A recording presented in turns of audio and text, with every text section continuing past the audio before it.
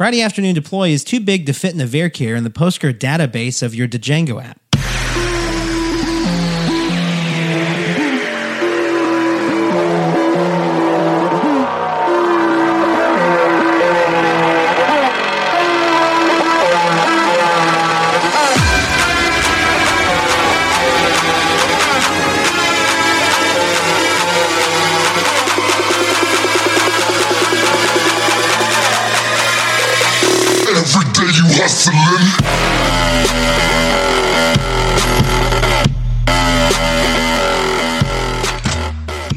So, how many of you have seen the Tom Christie talk from DjangoCon Europe? I have not. You've shared it, and I failed in watching That's okay. You watched it? I watched it. I finally got around to watching it. It was in the today. background. I wasn't, but That's exactly what I did. It was in the background at 1.75x. Hard to watch the video. I was really struggling with the camera person. Yeah, because it stops just at one point. Yeah, and there was the a lot audio of keeps going. Such an old man. Yeah. Like, I'm not even talking about the content. Like, the camera was moving around and I got nauseous. So I did. It got downgraded to a background tab while I wrote some emails or something. But I did listen to it, and you know what? I felt maybe that I had contributed to misinformation a bit, only in as much as I felt a little bit betrayed. The title and the description of the talk that I read before I watched it. The name of what is it like? Now I have to remember the name of the talk. But it's like road mapping a Django redesign or something like that. Right. Which is kind of the point of it, that he's pointing out AsyncIO, which is in Python 3, and just essentially how we're not using that. And so, API Star was headed in that direction for a while. Right. And so now it seems like he's just kind of like, well, Django should do that.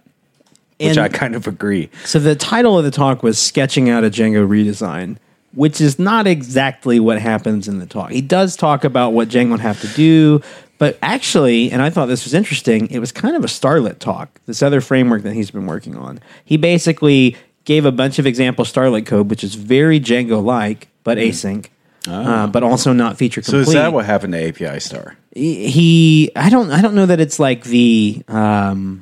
I don't know that if it's like actually like an evolutionary step of API Star, but it's definitely where he focuses API efforts. Gotcha. It's very Django-like. I like it. And so he gave that as examples of here's how a web framework in Python could do async, and I'm working on one, but at the same time not advocating to adopt that instead of Django. Instead saying Django should adopt these same kinds of patterns, which is interesting. I don't really know what the end game there is. He's working on a sort of competitive framework to the framework he's dreaming up Django could become. Well, why not a merger? And maybe that's part of it too, right? Right. He certainly doesn't propose that explicitly. He's writing his own ORM. But it's like it looked to be in the examples that he gave. The ORM was like syntactically almost identical to Django's ORM in the limited examples he gave. But it's still very early. I was like, I want to go try this right now. And then he was like, we can't do many-to-many relationships yet. I was like, well, maybe not. Maybe not there. Yeah, it's not there yet. Yeah. But it's pretty interesting because it's got foundational components of all the pieces that support async, and each of them is not individually feature complete. I want to say all the parts are there. Pee-wee, though, I think, ironically, has async capability. The ORM, the pluggable ORM. I haven't looked at that in a long time. Because for the meetup talk that I did months back for API Star, when it was going to be a framework, that's what I used because it was it was async. ORM was so my fascination with it was async and how do we async everything and how does that work, and so. Yeah, Pee-wee's what I chose because it is kind of Django ORM-like. It's not as heavy-handed as SQL, which I don't, or SQL Alchemy, which I don't feel like I necessarily need to interact with one database. Right. Yeah. So I found definitely the the talk was interesting. He mentions Andrew Godwin a lot in there in the work for Django channels, and that Andrew Godwin has kind of made some proposals for how to slowly and he breaks work down async. ASCII, which I thought he was breaks cool. down ASCII, which is it's nice to understand that under the hood. Right, because that's kind of my fear. It's just I don't understand that, so I'm like, fundamentally, I don't want to dive into that on a The kind of design pattern is really geared towards, by the time you get into Django's view logic, not which is a controller everywhere else, but in that portion of the logic that you're really working synchronously. You're still working in a threaded model there. Yeah. And ASCII is making it async above and below. And the idea that's kind of proposed in the rollout by Andrew Godwin of how you start working that into Django is first you put ASCII as like the outermost transport layer. Yep. Okay, and so it's doing it, but everything that Django's doing ends up still being threaded. Right. But you can still, like, the next thing you do is you make the middleware layer async. And then you can inject async middleware.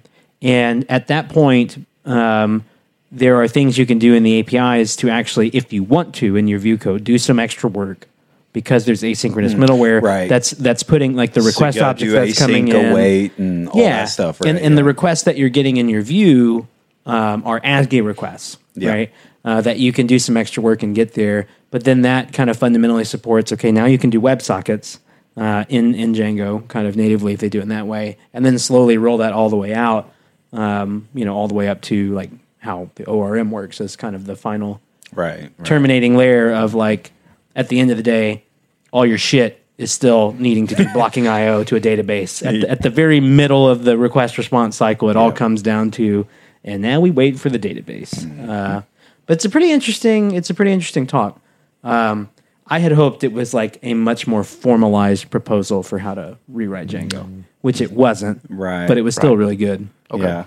Yeah. Tom Christie's endorsement on we need to do that, I feel like is a catalyst to maybe, start that process. Totally. Basically. All he has to do is threaten to not support Django REST framework anymore. Yeah. Like, do it, or I'm all your in on this beloved other REST thing. framework dies. Yeah. So it's interesting. I look forward to an opportunity for Django to get like so much feature work done on it that there's actually room to come in and contribute again. Yeah, right. Because there's nothing to do right now except for like super low level shit that's way over my head, or like documentation fixes. There's not a whole lot of feature development to contribute to Django. Right. I feel. Yeah, I agree. So there's not a lot changing there. Now that said, I'm absolutely lousy at async in Python 3, so probably still have nothing to contribute. But I'll talk about it. According, from what I gathered in his talk, and so I played around with it a little bit in the IPython console, but I think with like the bleeding edge Python version, it's gotten easier even than it was in 3.5. In 3.7 or in like 3.8, which is coming I think 3.7, but it might be 3.8. Which version of Python, Alan? Which one specifically? I'm referencing something that happened recently that was an inside joke. But I'll tell you guys after the podcast. Sounds good. Yeah. Hey, we have Alex back with us. By the way. do. Hey, what's up? Hey, it's Alex came. You came as a guest a few months back. You were doing contract work with us, but now he's full blown Lofty employee. Yeah, official now. He's in the fold. You're not a guest anymore. Now you're just one of us. One of us. One of us. Dang it. So cool, man. Welcome back. Well, thank you. Thanks for sitting in with us. Tyrel, what you got going over there? Man, I'm trying to. I see you working on. I see you Friday afternoon deploying. I'm not deploying. I'm pushing. I'm Friday afternoon pushing. Friday afternoon build. Yeah. So I've been working on a bug fix, and the pace of it has been greatly reduced due to the Docker the way that everyone, or not everyone, the way that the prescribed method for running this environment and this application locally has a series of different tools that all have to work together just right to work the way that they are intended. And when they do so, they work beautifully. And there's a word for that. I won't say it. But. When they do not, I think I can guess at the word. When they do not work, they require me to completely demolish all Docker containers and rebuild them from scratch. And I've spent the code's been written, but I've spent probably 45 minutes of the last hour like rebuilding Docker stuff just to test the fix to confirm, yep, that the 4 lines of code I added to fix the bug worked beautifully. Glad I spent 45 minutes waiting for Docker. It's tooling fatigue. Yeah, that's exactly what I'm feeling. So Sorry to hear that. Yeah. I'll make it. But at least you can be a talking head with us while your builds build. Yes, and I'm done. I've confirmed the fix. I've pushed the fix, and then I got linting errors in CI, and I got linting errors again. This is my favorite. Dude, I was telling you, those damn linting errors. Yeah. Do the They're- linting errors run against the code in the container? Do you have to rebuild the container to get past the linting errors? No, Oh, thankfully you good. don't. Okay. I've got a blank line with white space. Oh man. That's fun. You heathen, you. Yeah. I bet you've got some files with no new lines at the end of them. I bet you don't even Look use at all doc that white strings. space. Oh, I see what happened here. Silly editor. You're so not helpful. It was just like, you need a new line. So I said, okay. So I pushed enter, and it was just like, we're just going to keep all this indent for you, yeah. which makes sense, except for when it's at the end of the file. Yeah. Why aren't you more intuitive? I don't like it when the editors try and help me format my code. We talked about this in the past, Yeah. particularly with like parentheses and quotation marks. That can be frustrating. Sometimes I start manipulating some sort of grouping operator like that from the end of the expression, especially if I like make a string with single quotes and I decide stylistically, oh, that should be double quotes. Or if you figure out it's going to have a Yeah. quote in it, or that too, right? Yeah. Like, oh, this is going to have a single quote mark in I'll it, make so a I need to double make a quotes, double quote yeah. string. And I'm at the end of the string by my cursor, so I'm like, okay, cool, delete the last quotation mark, change it to what I want, and the VS Code's like, you want 2. Yeah. I'm like, no, I don't. I'm closing this one out. It's like, but there's not another one. You can't have one without 2. Yeah, and PyCharm does the same thing. yeah. It's real bad in your templates with the handlebars, with the brackets. Mustachios. One of the things I like in Vim is there's a plugin where you can insert in visual mode. You can highlight over a quotation mark or a parentheses, and then do a quick command, and then swap it out. So if it's a parentheses, you can change it to a brace or a double quote to a single quote, Right. And it'll change both of them. I like how we all just stopped and stared at him like I know. little children. I Like, know. tell us about the Vim. Tell us about it. I heard you were a Vim expert. Yeah, no, he inspired me to break my Vim. I can. Congratulations. Thank you. Get it like 4 plugins in, and now it does. I can't. Like Still it was works. Hard, it was hard to quit before. Now it's impossible. It still works, but it throws up annoying errors that I don't know how to fix. And I gave up. Sounds like a production JavaScript application to me. It's just like Jared's. Okay. You're not here, Blake. I can definitely get things done in Vim, but I've never been much of an expert. I really would like to level up that skill. Yeah. It came to me. In a fever dream. Unfortunately, I had to learn programming in Vim because in the environment that I learned programming, all of the senior developers around me were telling me, if you don't know Vim, you can't get a job here. So you need to know Vim. Man. So the programming concepts and the Vim were coming at the same time. Wow. And now it's too much. I can't. This That's is a guy that interesting. used to do Rails. Yeah. Well, that's from a culture perspective, that's a tough one. I've never heard that. I was You're living unwelcome here if you don't know Vim. It was in I Denver heard at the time. encouraged in Rails community. Is that correct? Yeah, people love Vim, but there's some other people use IDEs, or a lot of people use Atom. Do people actually use RubyMine Yeah, in the Rails community? I I wasn't sure. PyCharm's like so well adopted in Python. Yeah. at Pivotal Labs they use RubyMine. I've been to one office where they did. Got it. But in the Denver Boulder community, most all of the agencies and product companies that used Rails, everybody used Vim. Got So it was like, if you want to make it in this area, you need to know Vim, and if you know it, it'll put you ahead of all the other people who don't really know how to program. So isn't that like legitimately though? Isn't that just gatekeeping? Or do you believe you're a Vim user? for sure. We had someone that worked here that was in the past that like went from 0 to getting pretty good at Vim when he started here, and definitely I've heard a lot of people say that like so much productivity can be gained from it once you master it. I've also watched someone like, when I was like pair programming with them, it's like, hey, delete the line above that. We actually need to out and do that. It's like, oh, okay. It's like 10 commands. Like, no, that's not that. It's like just fucking delete the line. Just go up. Like pick up your mouse. DD that deletes the line. That gets rid of the whole line. Yeah. That's one of the like dozen Vim commands I have instantly on memory. Oh no, it was doing. All I know is WQ. In that hypothetical, this is a contrived example. I don't know if that was exactly it, but it was more like. They were attempting to keep the cursor exactly where it was, but delete a line several lines up. And I'm sure that there's a command for that. For sure. Sure. DD -3 and you delete or something like that. Yeah. D -3D or something like that. Yeah.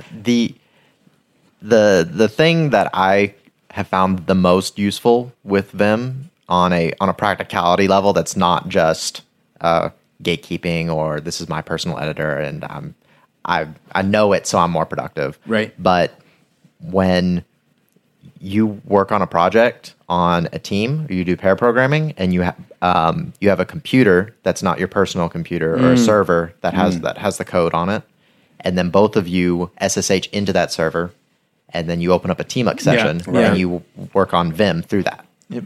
That makes a lot of sense. That's really productive. So were they doing that there where you had to know Vim? Were they pair programming that way? I don't think I was trying to give them the benefit of the doubt. Nope. Nope. I didn't get on a project like that. But see, that makes sense to me because in that workflow, it's really practical. Yeah. At another company I was at, I was working on multiple projects very often, and so I would have multiple teamux sessions that all had their own Vim instances in it. Right. And that was really helpful for organization. So I didn't have a million terminal tabs open. Right. Didn't know which tab had what server in it. Yeah. I could just keep it all very clean. From a practicality standpoint, one thing that like has always stood out about like getting at least like moderately proficient in Vim is just the portability of, okay, I can successfully edit code wherever I am, particularly like in a server environment. For I sure. get on the server and I can manipulate code. Exactly. And I'm not like stuck in Nano with like Yeah. a literal like console equivalent to like a text editor, like a text editor. Yeah. Yeah. Where like your dev tools are copy and paste, and that's about the extent of it. You can probably do more of that with Nano, but so that's like one thing that's really nice about Vim, and the idea that like if you put like your Vim config dot files and stuff like that in the source control or someplace you can readily accept it or access it, I should say, you can like get onto any machine and very quickly have a full blown IDE if you have it configured such. Yes. Just like it can be really nice. It's certainly a lot better for editing than it is for writing code, I think. Yeah. The IDEs definitely have a lot more power in terms of finding the functions that you want, because Vim is still just a text editor. It doesn't plug into the language and know all of the functions and the function definitions of a given language. It can just remember stuff that you've already written before, or there are plugins, though, right? Jedi for Python will do the auto completion, and that's where I was headed when I broke mine. I was trying to get Jedi to work in there. Dang. Okay. Man, Yeah. and your midichlorian count was not high enough. Not high enough. So now I get this like, can't find your Jedi path, and I'm all like, I know, right? Yeah, me either. I don't know. I thought you'd know where it was. Story of my life. Too old to begin the training.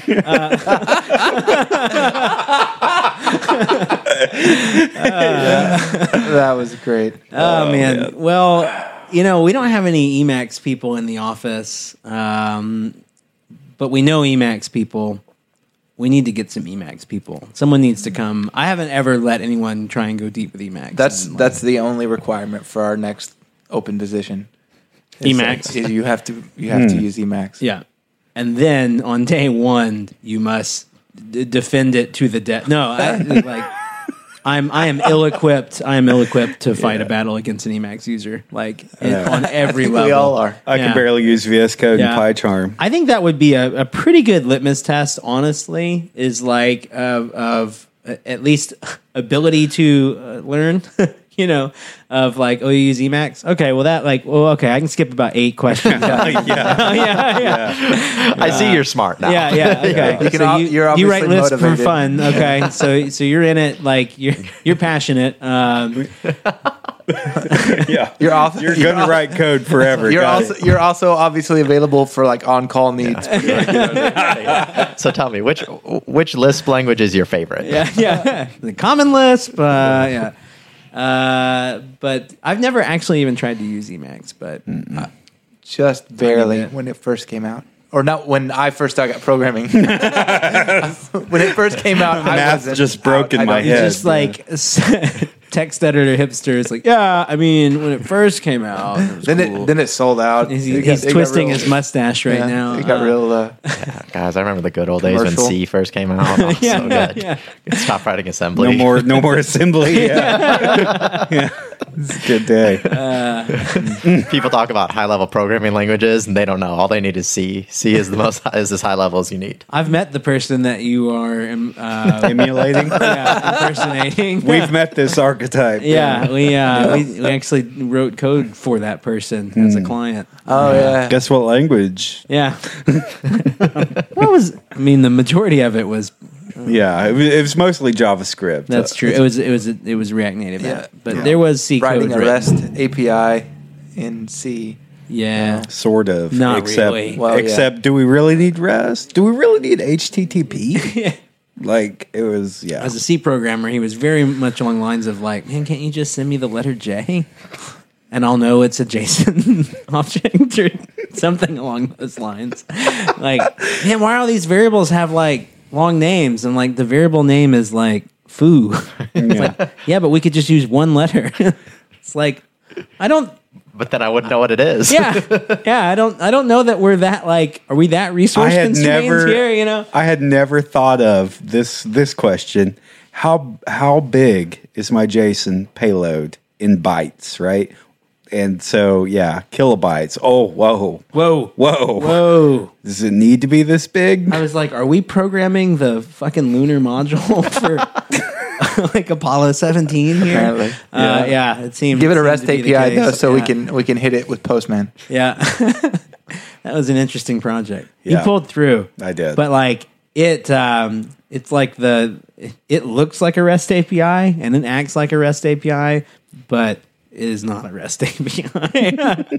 It's brute force walking through just one input. It's more walking through an HTTP request in a buffer. Yeah, and then I as it's got to know HTTP character very by character. intimately. Yeah, it was a thing. Yeah. Do you ever feel like people who write Go are like people who want to write C but don't want to write C? When I've written Go, I felt like I was that person. Yes. Yeah, that's how I feel. That's true. This is as close to C as I want to get. I'm Exactly. all right with this. It's in an empowering kind of way. Yes. Writing. That's about I need as the happy as I've ever performance. been writing that low level of code. Yeah, it's I want C to. I wish C was like this, so I'm glad I'm writing this and not C. Yeah, for sure. It's. Have you tried Rust? I have not tried Rust. Rust is a little bit more like C in as much as you are I'm a baby again. Is it really that? How do I walk? I don't know. Yeah, it's so the documentation is called The Book. Is Rust garbage collected? Is that a dumb question? Oh man, I think you're managing I think you memory? have to manage it. Yeah. Oh man, Here I go. At the very least, you can. Yeah. It's which you get with Go out of the box, right? It has a static garbage collector. Yeah. Go is garbage collected. Mm-hmm. Yeah. Mm-hmm. And automatically async. I think the day that I learned how to garbage collect in a programming language is the day I consider myself a computer scientist. Yeah. The other day, and the closest I might get is the other day I was watching, I watched a video, what is it? Computer File. I think is what it's called. Yeah, and so there was this video that they were doing. Oh wait, like PHILE. Yeah. Okay. Yeah. I was like computer file. Yeah, I know. All right. Good. A lot of Generic. What's generic great was title. I knew where he was going. Yeah, it's got I knew levels. the one. Yeah. And so I started off with watching. I watched about SQL injections, and then just went down the rabbit hole. I just let it play. The while one I was about grep working. is awesome. There's a computer file about grep, and it's really good. I bet. Creation of Grep's grep. really powerful. But I mean, I've heard of grep. I haven't heard about computer files. so this To be was clear. showing Noob. the one that fascinated me though, in regards to computer science and managing memory and everything, was an exploit that takes advantage of memory. So you can take advantage of a pointer that you can put a virus, a piece of code, malicious code that you want to execute in your memory, and then write another program that will point to it, and then be able to end up back where it needs to be in the memory. And I was like, whoa. Yeah, memory overflowing and things like that. Yes, exactly. It's taking advantage of Stack Overflow, I guess, basically, right? Yeah. It's interesting stuff. I have to really quickly say that by Alex's definition that he gave, I just realized that I gave up my aspirations of being a computer scientist a long fucking time ago. Yeah, I take 'Cause advantage of Stack Overflow in a whole different way. Yeah, exactly. I too am dependent on Stack Overflow. I have no interest in learning how to garbage collect. I think it's a fair distinction between computer scientist and software developer. Yeah. Right. I'm not That's a good writing line. an I like operating that. I like system, that. and I'm never going to. Like, that's just, I missed that boat a long time That's ago. what I tell people about higher ed with regards to this field. It's like, hey, you want to go write operating systems? Like, Right. by all means, go get like a master's or Yep. PhD in comp sci. Dig into the metal. But like, you are going to be severely disappointed in your life choices if you get a master's or PhD in comp sci and then come concatenate strings with us over here in web dev world. It's very true. Yeah. No, I remember when I transitioned to my first web dev job, where I was working with somebody that had the director of IT was a comp sci guy that had done a bunch of low level Linux programming early on when he was in college and hasn't done much programming ever since. And I built, I don't remember if I was building a C# desktop app or if it was a C# desktop app. And he was asking me, he's just like, what are you doing for garbage collecting? I was like, bro, that's like, where do you bury your poo? Like, we don't have to do that anymore. We have toilets to flush. Come on. And Let me walk you around the building. yeah, it was nice. So this is the most JavaScript thing I've read all week, and it's amazing. This is on the rustlang.org site. Okay. Rust-lang.org. My biggest compliment to Rust is that it's boring, and that is an amazing compliment. So and so engineer at NPM. And it's just like, you can have boring things beyond Rust, right? Like, your life can be boring and predictable if you want, but no, it's the land of JavaScript, and so it's never boring. That's for sure. Yeah. Wait, I'm trying to suss out what he was getting at. Is that because he works at NPM, where everything is chaos? I would read, all the I would read that as because as a JavaScript developer, my life is never boring, right, because everything is changing and it's always on fire. exciting, and it's like Air quotes. They were air quotes. There were air folks. quotes on the exciting, and whereas he's like, Rust is boring, and that's a compliment. It's like, He means Rust works. Yeah. Whereas NPM. there is no left pad crisis in Rust. We had an episode. That sounds like I had a fit of some sort. I had another episode. But we had on one episode of the show, Blake mentioned that NPM was backed by a for-profit company. Like there was a company around it that's, amongst other things, it was determined that the business model included. We're getting an Irish goodbye from Alan. Goodbye, Alan. He had other he obligations. had places to be. He had garbage to collect, and he's gone. But it was one of their business models was like enterprise versions of NPM, and like hosting your own, I guess, copy of NPM for enterprise stuff. But I talked about it, and I was like, I'm really struggling. I struggle with the idea because because like in the rest of the open source world, you see like nonprofit organizations that wrap around, like Django has the Django Software Foundation, Python has the Python Software Foundation, that wrap around the projects and provide like that kind of support, either legal support or, just like executive structure around it. But we have a tour coming through. Hello, everyone. This is a tour of fans. These are our patrons, our Patreon, our Patreon subscribers. Thank you for your dollars, your individual $1. But anyway, I'm rambling out. So anyway, I was like, I don't know about this idea of there being a commercial structure around it. That seems kind of strange. But Blake was very supportive of it. And the other day, Alan went to install something, and I was looking over his shoulder at his terminal. And he got hit with like an ad. There was a fucking ad. An ad in his terminal. In the output of his package manager that was like, do you like such and such? Did you know that you could donate to the development of blah, blah, blah? In the output of an NPM install. And I was like, that's what I was talking about. So I had gotten worked up about the idea of a like a for-profit commercial entity around it. And that's why. Because they're advertising I just can't even imagine. If I saw that in Pip, I would just like close my laptop and be like, well, I guess I'm going to go learn to be boring in Rust or something. Because there's nothing for me here now.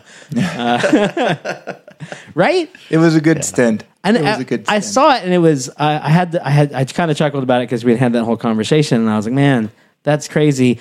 But I also could believe it. But I would not be able to believe it if I saw it, in Pip or something like that. And then mostly because there is no commercial entity behind it. So, so I thought that was funny. You hear that, Blake? You're getting ads and I'm sure you just NPM install some NPM ad blocker. But yeah, that was shocking. Have you seen those yet? No, I've not seen those. I don't know if it came from a specific package or if it came from NPM itself, but it wasn't about NPM. It was about some third-party thing. Dang. So, yeah. Good times. And like bright blue letters, too. It was, yeah. So I'm through all my linting, and presumably my actual tests are passing, which is good. You got a green CI build? I can actually, I think I can confidently close this laptop. But it reminded me of... sorry, now I've gotten distracted by looking at stuff to confirm. It's okay. Yeah. I can close it, so I'm just going to stop looking at it. But as I was fixing random linting things and making my comments, like fixes linting, fixes more linting, and just like reminded me earlier today even, I went to go look at someone's commit from a long time ago, and they had squashed the commits, but they didn't update their commit messages. So it was obviously a huge stack of commits, right, that they squashed and left all like a bullet list of all the commit messages as the single commit message. Oh yeah, and it was just worthless noise. And it was. Was it like what happens when I squash a bunch of commits, where the commit messages are like, "Fuck, shit, damn it, why? There was definitely I'm an idiot. Some of those. Yeah. But it was like still this more, trying stuff, again, more stuff, fixes stuff, undo what I just did, redo what I just undid. Yeah. And no, man, it just. So my hack for that. I told you this, right? Yeah, you say squash. If I know that I'm making like a throwaway commit, I actually make the commit message squash. And so when I'm coming back to do a rebase, I'll just see a bunch of commits that say squash, squash, squash, squash, squash, and squash it. So it actually excited me because I'm realizing I can be the change I want to see by squashing my commits and changing the commit message and all that good stuff with a little rebase -i. Yeah. Go in there, clean it up, knock it out, get it taken care of. Like an American hero. That's right. Yeah. Like I'll be the John Wick of commit messages. Just like, taking them out. Pop, pop, pop. You're seeing John Wick tonight. I am seeing John Wick tonight. I am so excited. We've had a John Wick marathon in the office for a marathon of 2 films over the course of 2 days. Well, we've watched a movie each day since yesterday. I've had a John Wick marathon going since probably Wednesday. I've seen both of the films twice now in the last 2 days, and I'm listening. You're getting hyped up. I'm getting so hyped, and I'm listening to. This is like me before a Tool concert or something. I'm listening to a podcast about John Wick 2, and we've had a group chat going with all the people going. Wait, hold on. This is an entire podcast around John Wick, or there's an episode of a podcast. Okay. I think it's called The Rewatchables. Okay. And it's just people talking about movies and rating how rewatchable they are and discussing different aspects of You the already movie. knew it was rewatchable. You're deep in it. I wanted to see, like, why do you also love this movie? I get it. Obviously, it's for the same reasons I do, but let's hear somebody else talk about how awesome it is for a while so I can just be quiet. But so did that, and then one of the guys going tonight got a random text message that I will read that he shared, and it was just the most perfect example of like how excited we all are right now. He got a random text message, a reading from the iMessages of Tyrel's iPhone. It said, "John Wick starts tomorrow night at 7. We good?" And then someone else replies back, "Did you both get this question mark?" And then someone else replies, "Yes, sounds good." And the next one says, "Okay, love you." And then my buddy goes, "Who's this?" And they reply like, "Oh, wrong number, sorry." And he goes, "No problem, going to see John Wick as well." So stoked. It's like he got a random like missed text message that was also about going to go see John Wick. I thought this was going to lead to like it was a mass text message putting a hit out on John Wick. No, was where this was going. That would be also funny. Pretty funny. It's just mostly been John Wick memes and gifs. My brain's fried. I can't. We can't go there. GIF. That's a whole episode. Yeah. We can't start now on GIF versus GIF. Plus, Alan just left, and he's the dissenting opinion. That's right. He is. Well, and Jesse too, doesn't Jesse? Yeah, Ben. Jesse. I don't know if it's Ben does. Ben would very much choose to go the other way. I feel like that is a deliberate choice. It's got to be because he sees my eye start twitching when he says definitely. it. He does that on purpose for sure. Yeah, he doesn't totally. care. He doesn't have a strong opinion on that. How about a middle ground, something like a GIF or something? GIF? Yeah. That's how Nelson says it. Our friend in Paris, I'm sure he says GIF. Yeah, I'm pretty sure. That is a middle ground. You can get away with it if you are French, but no, it's GIF. It's GIF. Yeah, it's still GIF. It's GIF. We talked about this. This came up this week. Talking about people that refer to the 4-letter abbreviation for the word character, like specifically like in C and other languages where you have that as a type, referring to that as care. Just nope. It's char.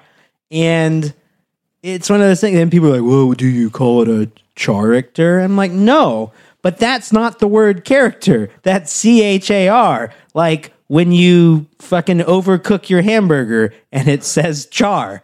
And I feel very strongly about this. Yes. But some people say care or car. Yeah. And I don't even know where car comes from. Now it's just like, well. Yeah, that one's just...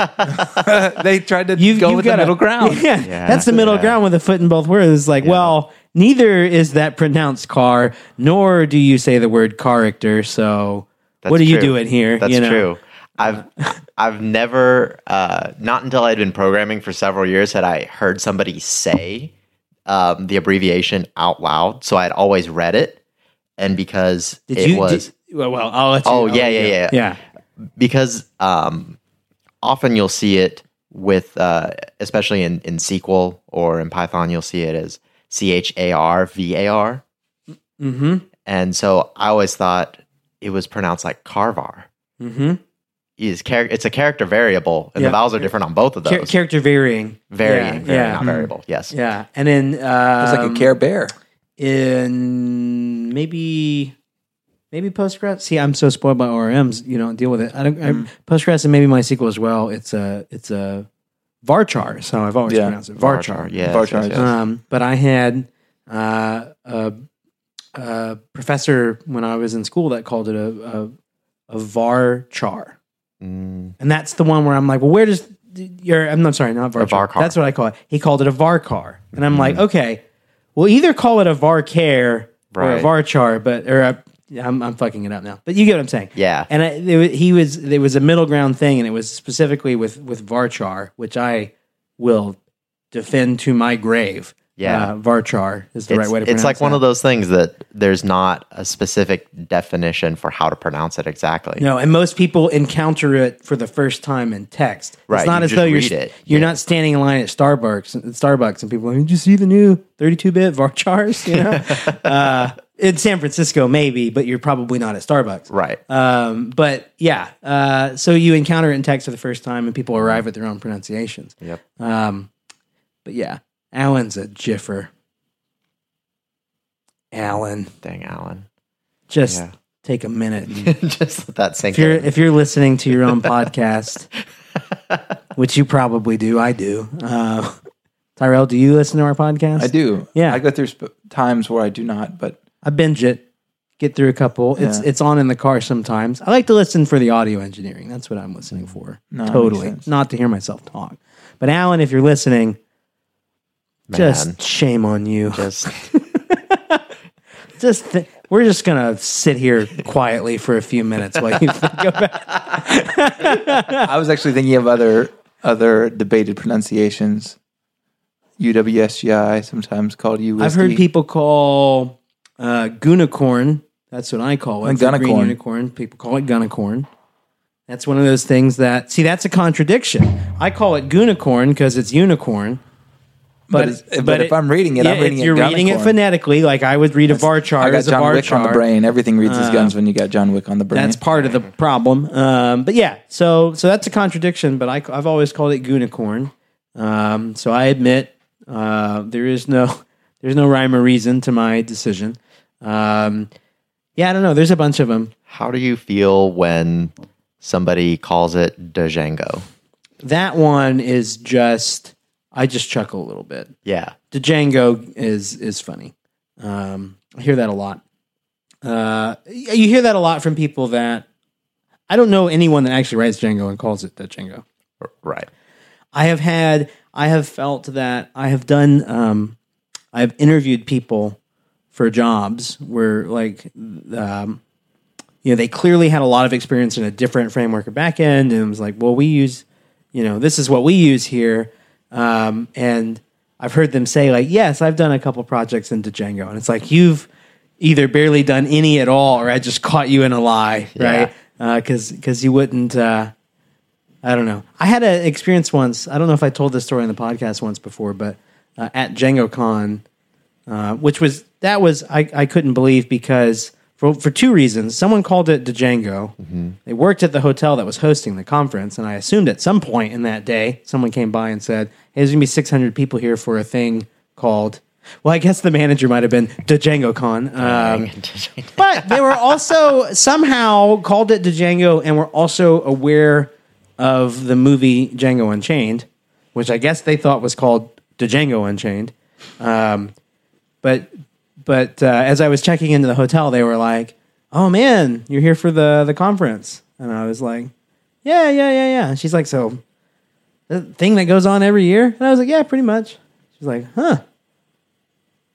And I could see the confusion. I was like, it's a software development conference. She's like, oh, I thought it was about the movie. Dang. Nice. Nice. Yeah. And I was like, oh, no. It's a different thing. It's like people are walking by with mechanical keyboards and like 27-inch monitors sticking out of the top of their backpack. She's like, what's up with these people that like, they really like Quentin Tarantino, but they brought their computers with them. Obviously don't get the movie like I do. Yeah.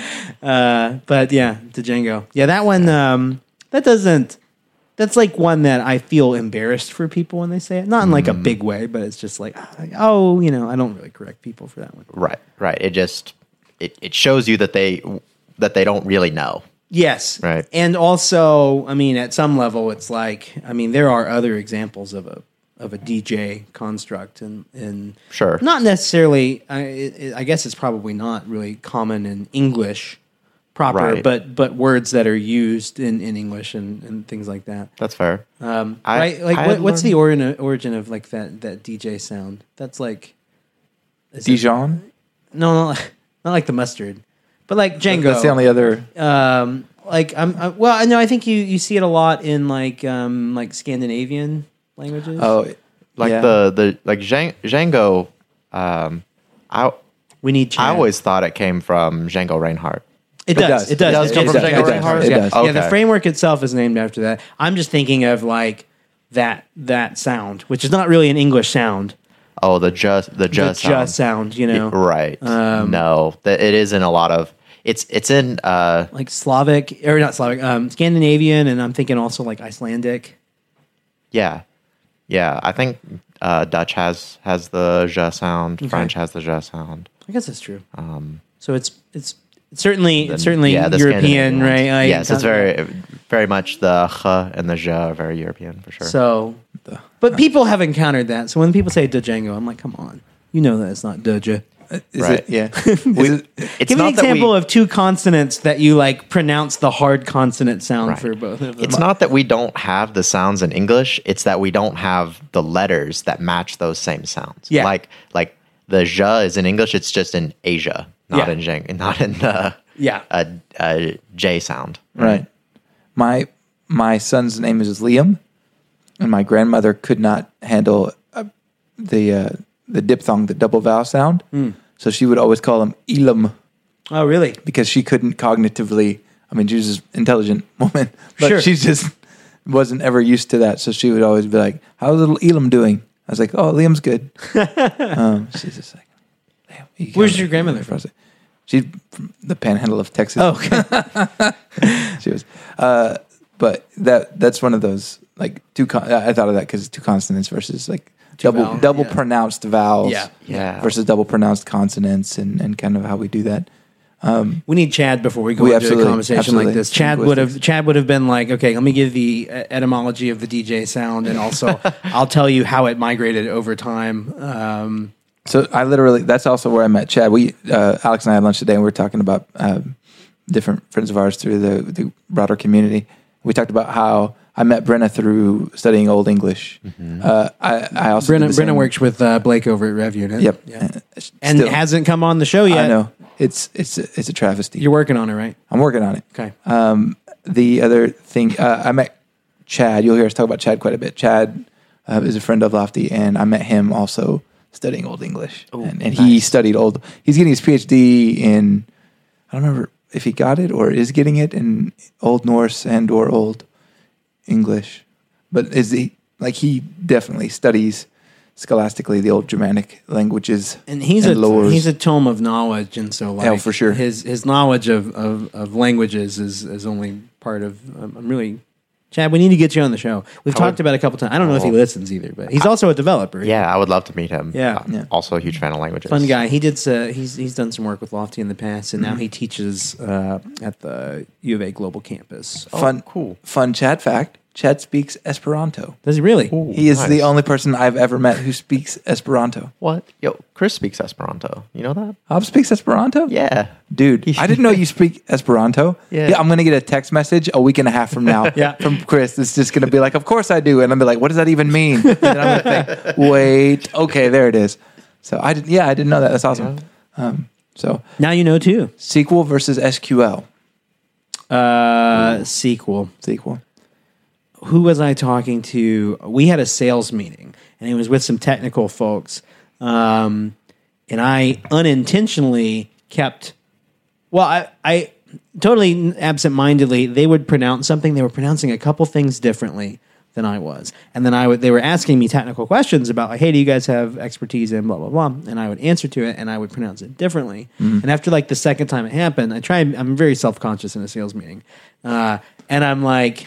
By the way, I'm not trying to correct you. That's just how I've always said. You know, I didn't want it to construe like, well, you're talking about SQL, I think, not SQL, right? No, it was. He called, and I've heard a lot of people do this. They talking about Postgres, and it's just Postgre. Postgre. They just like a silent S on Postgre. I've never heard Postgre. I've heard Postgre because they'll say PostgreSQL. Maybe he said PostgreSQL. No, I think he said When you say it just like that, he dropped. I heard the Postgre finally. Yeah, he dropped the. He didn't say either SQL or SQL, and I don't remember which he pronounced, but he did say it was just Postgre. Postgres. There was an S in there, like right? But yeah, he lingering? said, I think you pronounced it Postgres. And then I said Postgres, and then I was like, oh, sorry. I've heard PostgreSQL, yes. but that just seems like you're taking. That's something that I'll switch between unconsciously. So what do you say? I say SQL, but sometimes on the context I'll say SQL. If for some reason that vocabulary makes its way into the sentence, I would definitely say PostgreSQL. I would say that, but I don't say I usually just say Postgres. Yeah, you just say Postgres, right? I would never say PostgreSQL. No, not PostgreSQL. But I like if you're watching a video about Postgres, sometimes they'll be really formal and say PostgreSQL. That's what I say if I say the full thing. But colloquially amongst friends, I say Postgres, but not Postgre. Postgre. Have you heard the etc. directory called Etsy? The ETC, like we're in Linux. Oh yeah, Etsy, yeah.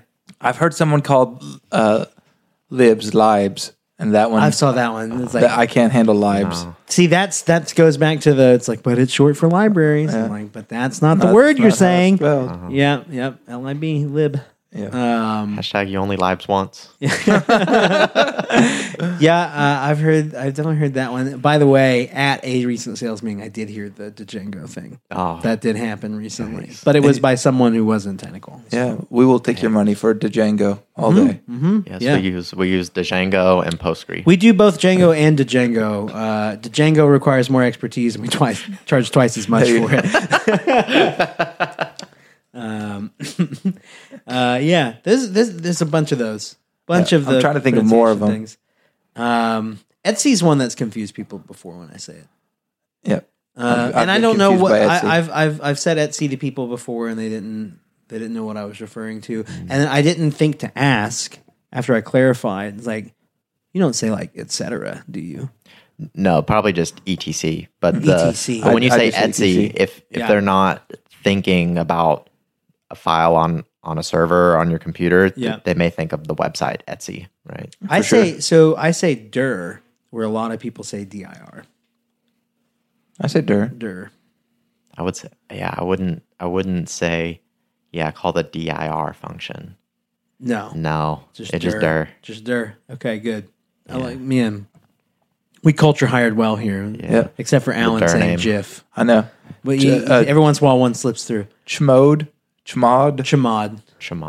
Yeah. Chmod. Despite the fact that it's short for change mode, it's MOD. If there were an E on the end of it, I'd be Chmod. Also heard change mod. Change mod is fine with me too. Yeah, I can handle that because you're changing. And then you have chone. I definitely say chone. Chone for sure. I don't know that I've ever heard a dissenting one on that. Unless you would change on. I've never heard someone say change on. Everyone always says chone that I've heard. Yeah, I guess you can't not say chone. All right, but what about group? I don't know that I've ever had to say it out loud, but I think my internal monologue says group. I rarely have to say CHGRP. Now I rarely have to issue a group command. I've grouped my day. You're ready to learn a Slavic language now. It's true. Anyone else? Group?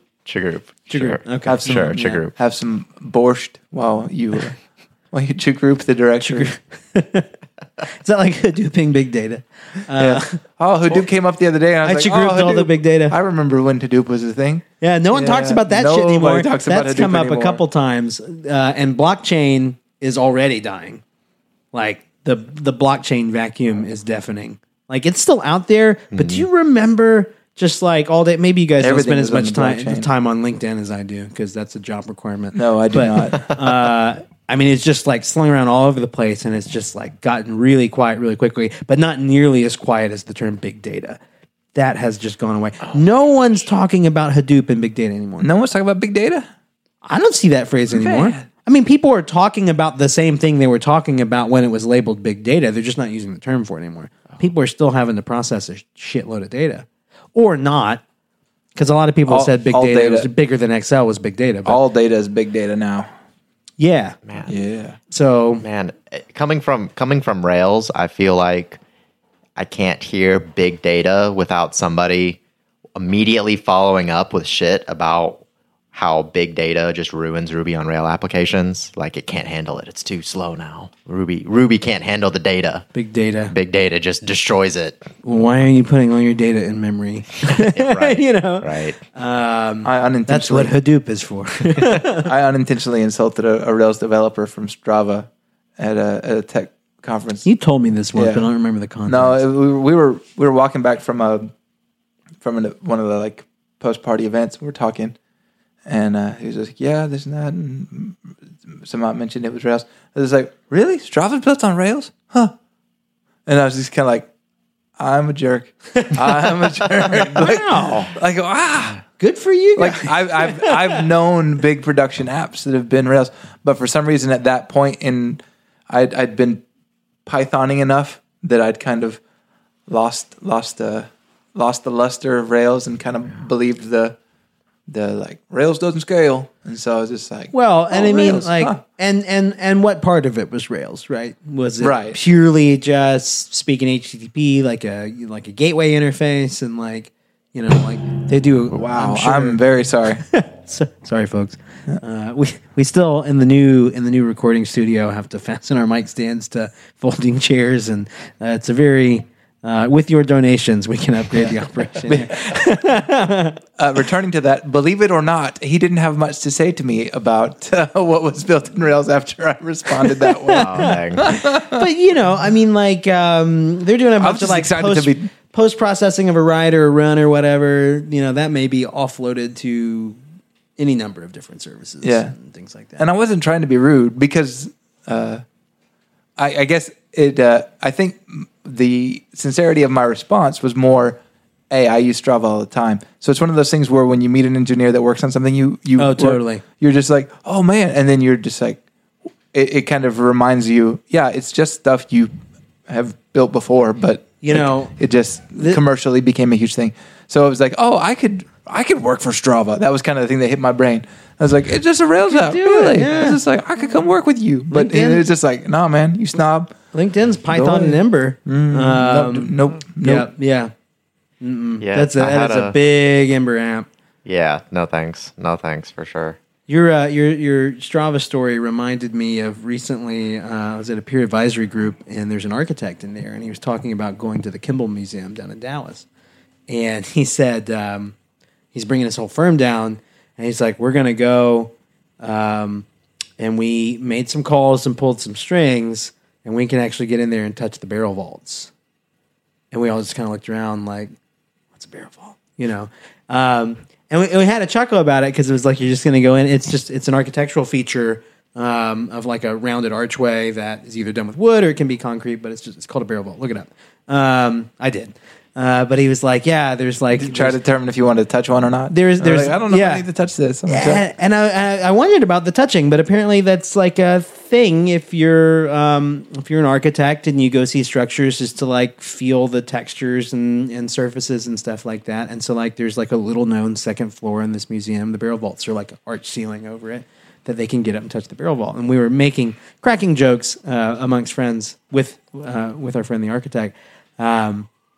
And talking about like, oh, you just called and said, "Can I touch your barrel vaults?" He's like, "It's a total thing," and they said no. And then I was like, "Look, I've won, this award and that award," and convinced them to let him come touch the barrel vaults. And a lot of folks there were like, "That's so bizarre that you go do that." And then I thought about it for a minute. I was like, "No, I get it," because if I went to Strava HQ, I would totally be like, "Hey, can I just look at the code? Like, can I just like walk? Yeah. Can I just like walk through the room and like look over people's and like, oh, there it is. Yeah, Yeah, I'll sign an NDA. Can I just like open it up? yeah. Like- Just like you didn't have to put. I just want to see it on like, oh, that's how they handle exceptions. Oh, cool. Yep, seeing the insides. That's the equivalent. It's the software development equivalent to touching the barrel vaults. Is like, can I see the code syntax highlighted? Yeah. So I got it. I got to some do that. level. I had a friend message me saying that he was looking for a job nearby in like Phoenix, California area, and I know another friend who had moved from Arkansas to California and was working at the shop, and they occasionally hire. So I said, you should check them out, right? Because they're pretty close to where you're at. And he said, oh, well, what stack do they use? And he usually writes Go where he's at, and I was like, oh, well, it's a Rails app, and he's like, Rails app? Really? Why are they writing legacy code? And I'm like, fuck you, man. Weird. Yeah. Like you said, they were writing C. You know? Exactly. Like, come on. It's like, Jesus. That's good stuff. Is that in case someone finds a time machine or something? Yeah.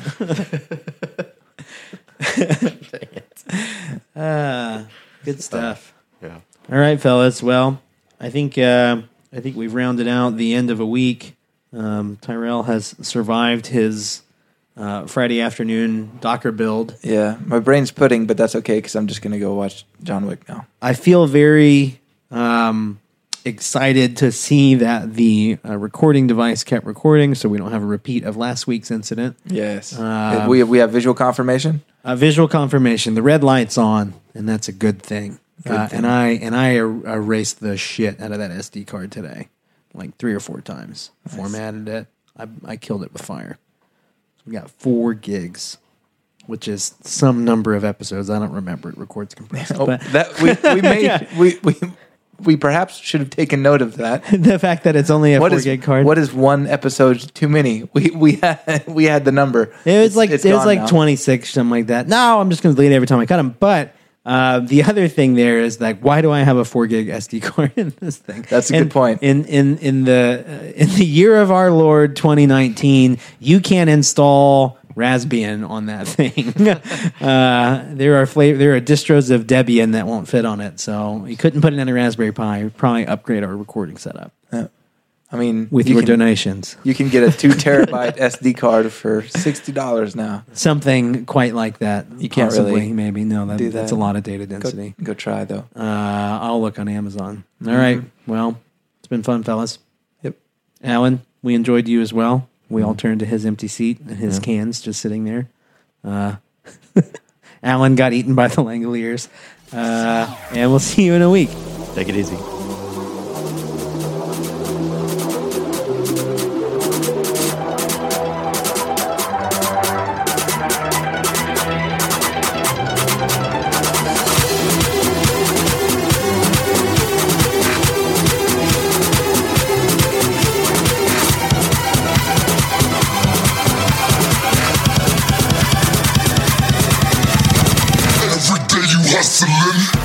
Thanks for listening to Friday Afternoon Deploy, recorded and produced by the team at Lofty Labs. If you enjoyed the show, you can subscribe to future episodes via iTunes, Apple Podcasts, Google Play, and Spotify.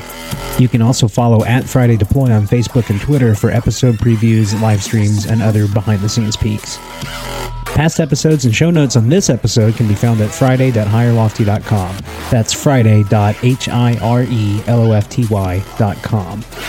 If you'd like to contact the show, or if you're local to the Northwest Arkansas area and would like to be a guest on the show, you can email us at podcast@hirelofty.com.